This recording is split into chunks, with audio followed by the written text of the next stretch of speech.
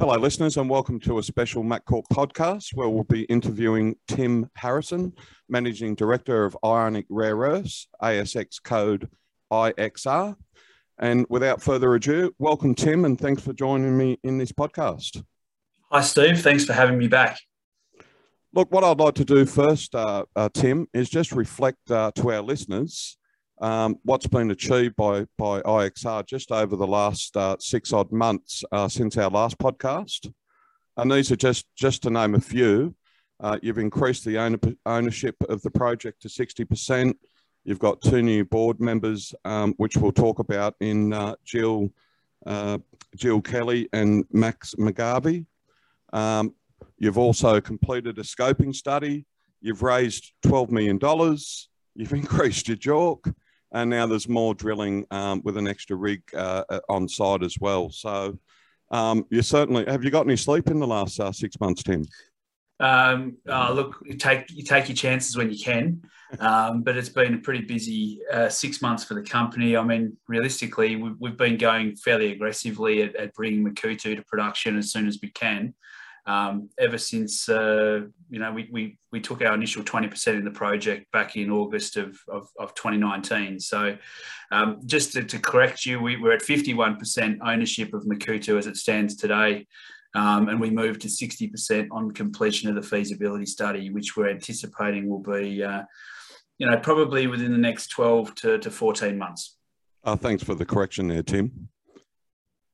All right, what I'd like to sort of start with is just let's look at the demand and the growth of rare earths. Since obviously the electric vehicle market has evolved, and the demand and is obviously growing and will continue to grow, in the future. How does that place Ionic? Well, yeah, so Ionic, with its extremely well-balanced product, we are very well leveraged to this transition that the world's experiencing now, which is a move away from fossil fuels, a move away from being dependent on carbon sources of energy. So moving towards this carbon neutrality focus, thematic. So EVs, offshore wind turbines are 2 areas that will use considerable or require considerable amounts of supply of neodymium and praseodymium, but also dysprosium and terbium. So NdPr and DyTb. These are 4 magnet rare earths. They're the 4 most highly sought after and highest value rare earths.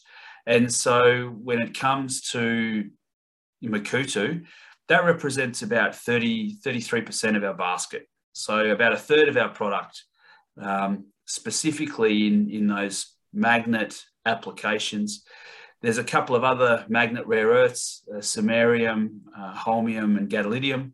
So all told, our basket's about 43% magnet rare earths. So we're perfectly weighted towards this transition towards carbon neutrality. In addition to that, we've got the heavy rare earths that are going to be in, a declining supply in the future. Can we just heavily sought? Can we just, for our listeners, what is heavy rare earths, Tim? So the heavy rare earths are typically everything in the lanthanide series. So down at the bottom of the periodic table, there's a block of elements. The lanthanides and the actinides, and the lanthanide series is the rare earth elements. So there's 14 or 15 elements at the bottom of the table. Typically, the classification that we use at Ionic, the heavy rare earths is everything from samarium onwards. So samarium, europium, gadolinium onwards, all the way to lutetium and yttrium. So we also include yttrium in that heavy rare earth classification. And these are a suite of elements that about 98% of the world's supply comes from China. All of the refining capacity essentially is in China. And 95% of these heavy rare earths are sourced from exactly the same type of mineralization as Makuutu. So that's the ionic adsorption clays. And those deposits in southern China are being depleted. They are running out. And so, the heavy rare earth upside, for supply. Very much so, looking to source long life, low cost, heavy rare earths for the future. So perfect opportunity to be developing Makuutu. And talk about timing, it's you're well positioned. Right place, right time, Exactly. It's, you've got to be in a position to take advantage when the opportunity presents itself. I think the time is now. The time is now to be developing this capacity to be able to bring alternative, long life, low cost supply of heavy rare earths to a growing demand. Let's talk a bit more about the project. And overall, obviously, you've grown it to 315 million tonnes of resource, and looking to grow that. It's also low cost infrastructure. So I just want to talk about, maybe some comparisons, or not comparisons as such, but why you stand out compared to the other type of rare earth. Now the name escapes me. Mineralizations. That's like the one I'm looking for. Versus ionic adsorption clay. Yep. So can we talk a little bit about how that positions Ionic, particularly with the low cost? Yeah, look, so when you're looking at understanding the differences between the two, it's best to try and sort of take a step back and say, well, you've got your ionic adsorption clays and your classification of the light rare earth dominant hard rock mineral rare earth projects. So those hard rock mineral projects typically have much higher grades than the ionic adsorption clays, but they're typically deeper, and the requirement is to concentrate up the minerals. So you need to mine a lot of material to concentrate the rare earths up as a mineral concentrate. As you concentrate those rare earth minerals, you're also concentrating some of the radionuclides that come with those primary rare earth minerals. Yeah, so you're upgrading the concentrations of thorium and uranium. So that mineral concentrate now typically has a payability of about 40%. You need to crack those primary minerals. So you need to solubilize, dissolve those rare earth minerals, so that you can then separate out the rare earths. Huge amount of capital required. If you're looking at, for example, Lynas' development of their Malaysian facility, I think, probably lost count at what that's cost. I think certainly going back and having a look at the money that's been invested into that asset, it's over $1 billion. Well, they're a perfect example of how difficult it is to get a project to production. They've come out the other side now and doing extremely well, but it took a long time for them to get there, including getting rid of a lot of debt that they accumulated. That's right. I mean, they've done a tremendous effort. They've built that business. They've been successful over the journey. They're now turning profits. So congratulations to the team there. They've done a fantastic job. And given an alternative supply as well. Yeah, look, that's right. So, but what I would also sort of point out to investors is that Lynas makes a light rare earth element dominated product. So it's extremely highly leveraged towards the neodymium and praseodymium pricing. It's got a small allocation of heavy rare earths, small compared to the offering that you typically get from an ionic adsorption clay. So the hard rock mineral projects produce typically 90 to 95% light rare earth dominant products, whereas the ionic adsorption clays probably produce a basket that's about 50-50 lights and heavies. So it's a balanced product. That balanced product means that we're not oversupplying some elements at the detriment of others. If you were to just focus on developing a rare earth industry on light rare earth supply alone, in order to supply enough heavy rare earths to meet these very niche applications where substitution is not an option, you need to produce vast quantities of the light rare earths. That excessive production of the light rare earths will effectively depress the pricing of some of those higher value light rare earths. And so it becomes a counterintuitive outcome in that, you're trying to build a business that's profitable, but in order for you to chase the heavy rare earth requirements, that excessive production of neodymium and praseodymium actually suppresses the prices for neodymium and praseodymium. So the Chinese have been successful in balancing the requirements of heavy and light rare earths by using a blend of light rare earth projects. They've got about 3 or 4 light rare earth projects and a number of the heavy rare earth ionic adsorption clay deposits, which provide a very well-balanced collective amount of the individual rare earth elements that have enabled the Chinese to build a very, very strong position in the rare earth supply chain. And something Ionic's looking to grow themselves, some of that market. Well, that's right. We've done a lot of work over the last 8-9 months on the refinery piece. We have for a long time understood that Makuutu was going to be much larger than we had anticipated. I think the reality is that Makuutu is likely to even extend beyond that. That's a nice issue to have, Tim.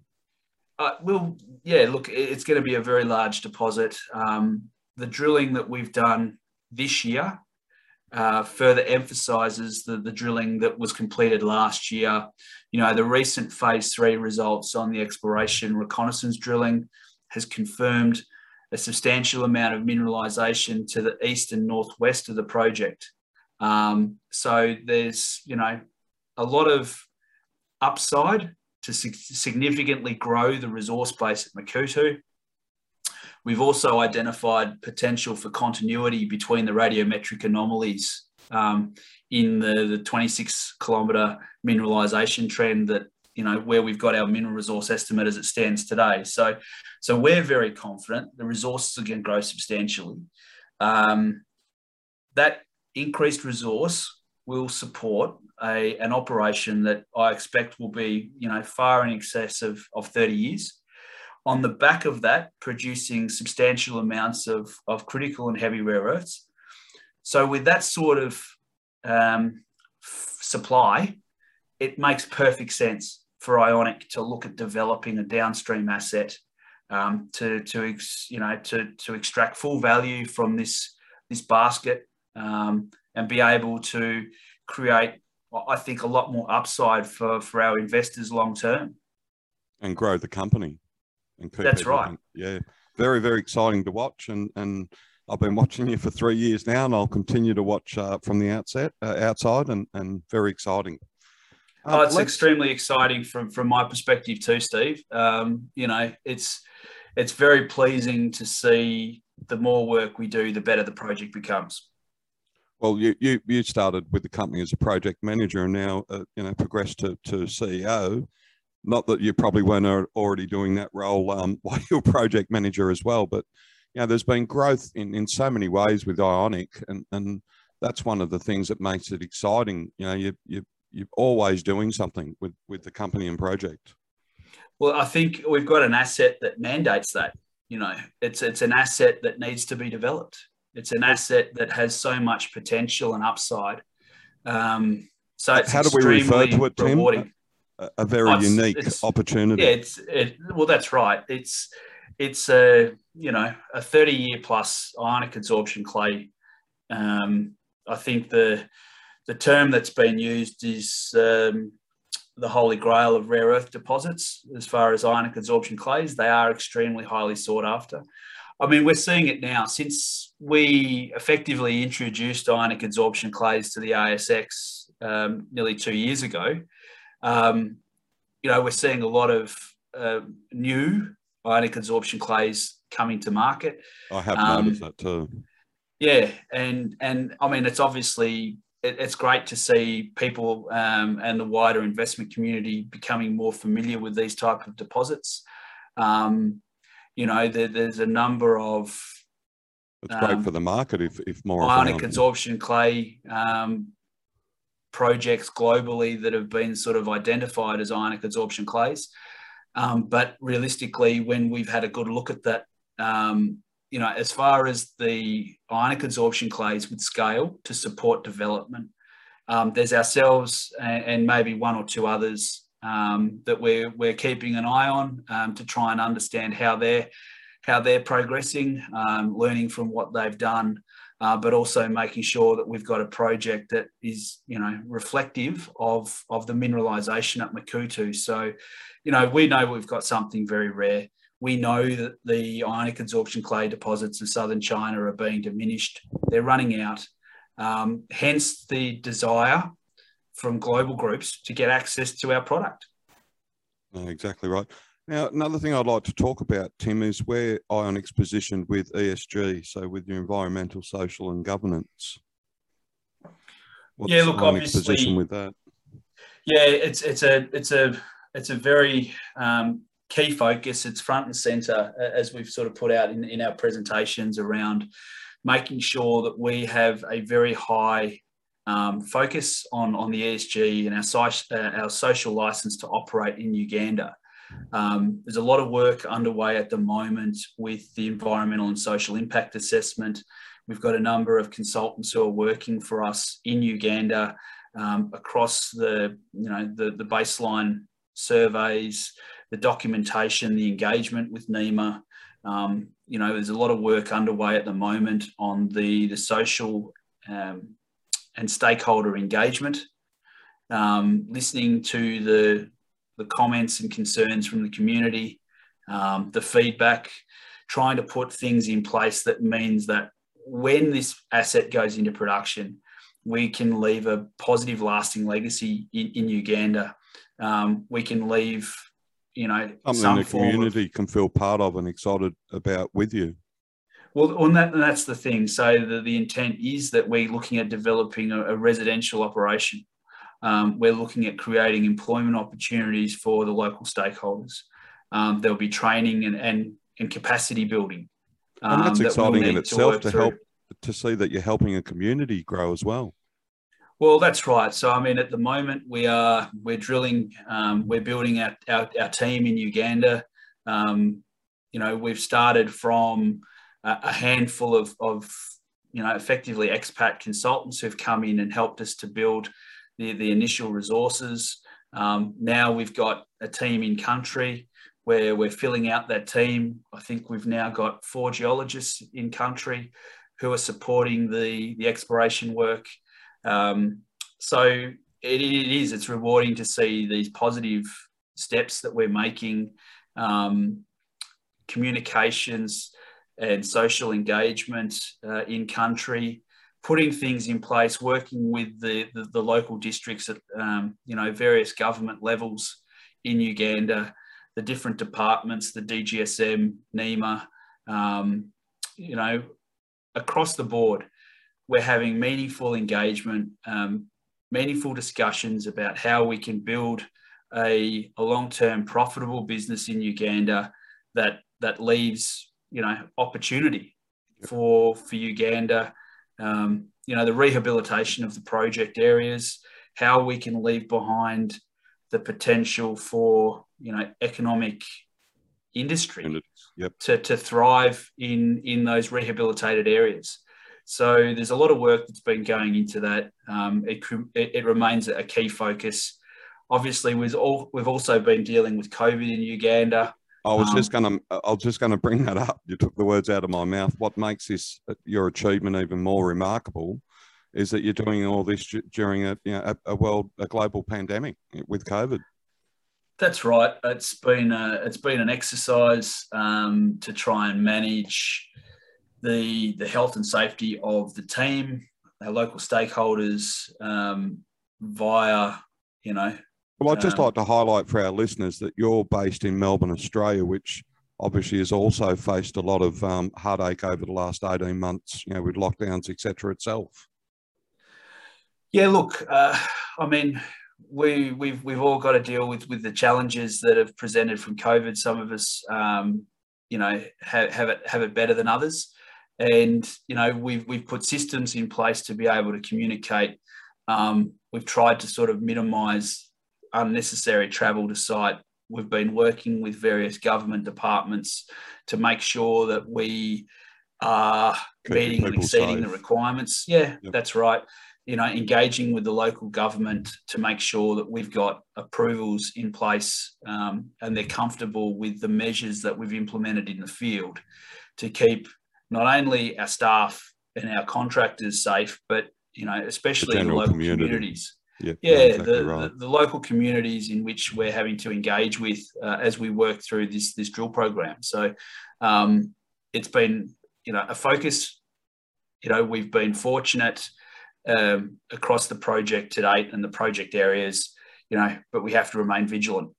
You know, we are also looking at ways in which we can contribute to the local, you know, medical activities. And so the company via our subsidiary in Uganda has implemented just some minor things that we can do to just help, you know, some of the health professionals across the districts try and maintain high standards and give them what they need to be able to provide care to the community. Fantastic. Look, and also something you've done since our last podcast is you've got 2 new members on the board. So I'd like to sort of talk about them and, you know, what experience and what they're bringing to Ionic. So let's start with Jill Keeley, and obviously a lot of experience throughout military and government and well connected. So let's talk a little bit about Jill. Yeah, Jill's been a tremendous addition to the company. Jill and I maintain a lot of communications as we, you know, we're very active at the moment with talking with a number of groups in the US. Jill's obviously got a fantastic network. She's extremely well respected. And I think her addition to Ionic enables us to have better dialogue with those groups that we've been talking with on a more frequent basis. And having a local contact. Local representation, and to make sure that we are also looking at opportunities that present themselves in, you know, what we're seeing in the US at the moment, a growing desire to build that independent rare earth supply chain. There's been a lot of talk about rare earths even from the president down, you know, for the last 12 months. Yeah, look, the rare earths and critical raw materials, we've got a basket of products, a basket of elements that are obviously perfectly weighted towards a lot of key technical applications, whether that be carbon neutrality, communications, aerospace, and military. So we've got a basket of products that have a number of very, very crucial applications. A number of OEMs in North America and Europe who are looking to get access to those products. And so it made extremely good sense for the company to have that representation in the US. And to be honest, engaging with Jill has been tremendous to date. Excellent. And what about Max McGarvey? Obviously, yeah, so a lot of experience being in the industry for 45 plus years. Both from a technical and a management perspective. That's right. So Max came on board when we had to make a change on the board, given you know, commitments from one of the previous board members. So Max coming on board was absolutely perfect for us. Max is a mine builder. He's proven his pedigree and experience in building large scale mining. Mining activities in Africa. Max has a number of ideas on what we can do to accelerate and improve the plans with regards to Makuutu, and we bring that experience in now. So, you know, well, Max, everything you do, you can just see you're growing the company. You know that you're positioning yourself for growth. Well, that's the idea, Steve. We're not here to to keep milking it. We're here to get this thing into production and to use it as a stepping stone to go that next step in the rare earth value chain. So looking at getting Makuutu into production is the first step. Looking at building a refining asset is the next step. And I think we'll be successful on those two fronts, which then opens up other opportunities for the company going forward. And as far as finance, obviously you've done a recent cap raise and raised 12 million. Where do you see that getting you to? Yeah, so that was back in February. We raised the 12 million. I think at the end of June, we had a bit over 11 million in the bank. We're well funded to get through the bulk of the feasibility study. Obviously, there's been some drilling that we've completed recently to increase the resource base for the feasibility study. So we're well funded to get through the feasibility study and meet all of our obligations to get to the point where we can submit a mining license application.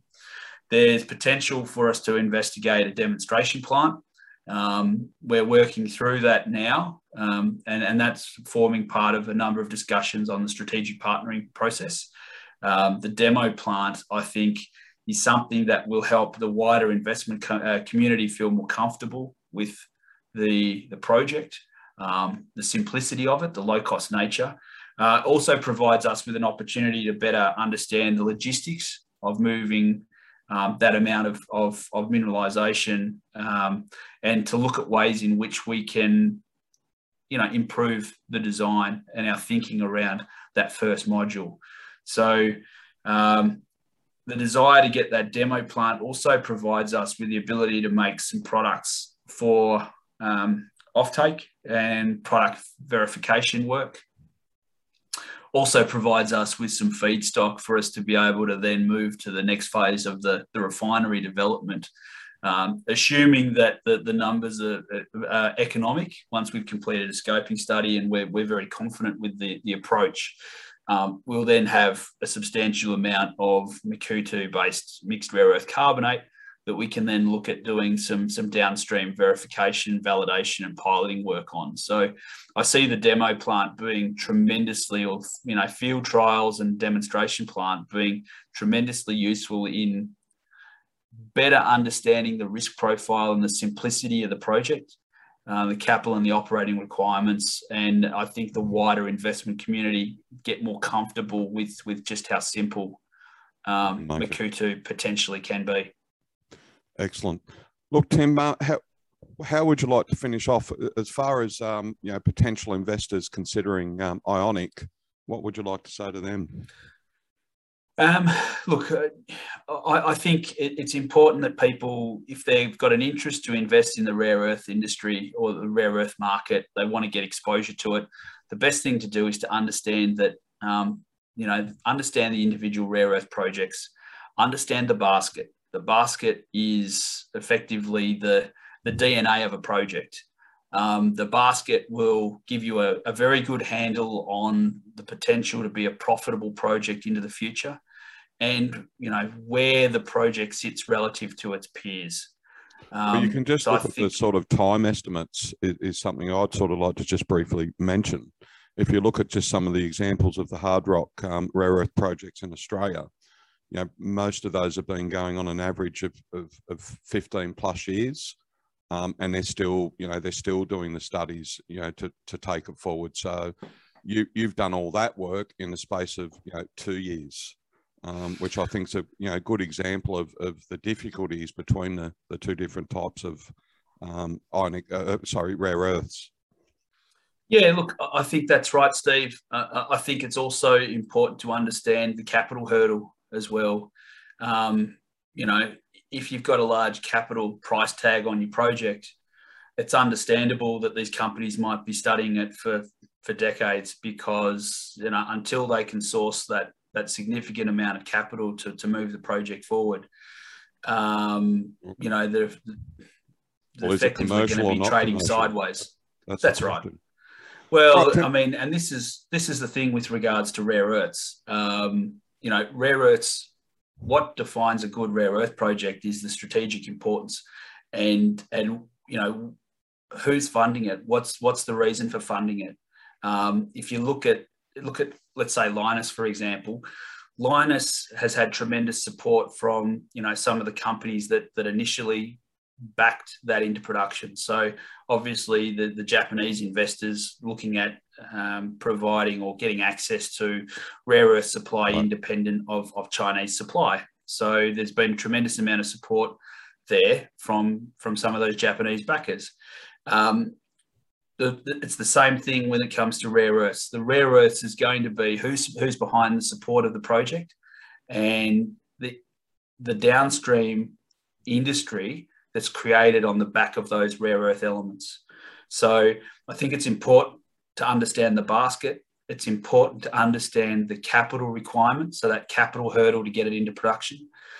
These are two things that obviously Makuutu and ionic adsorption clays have clear advantages over.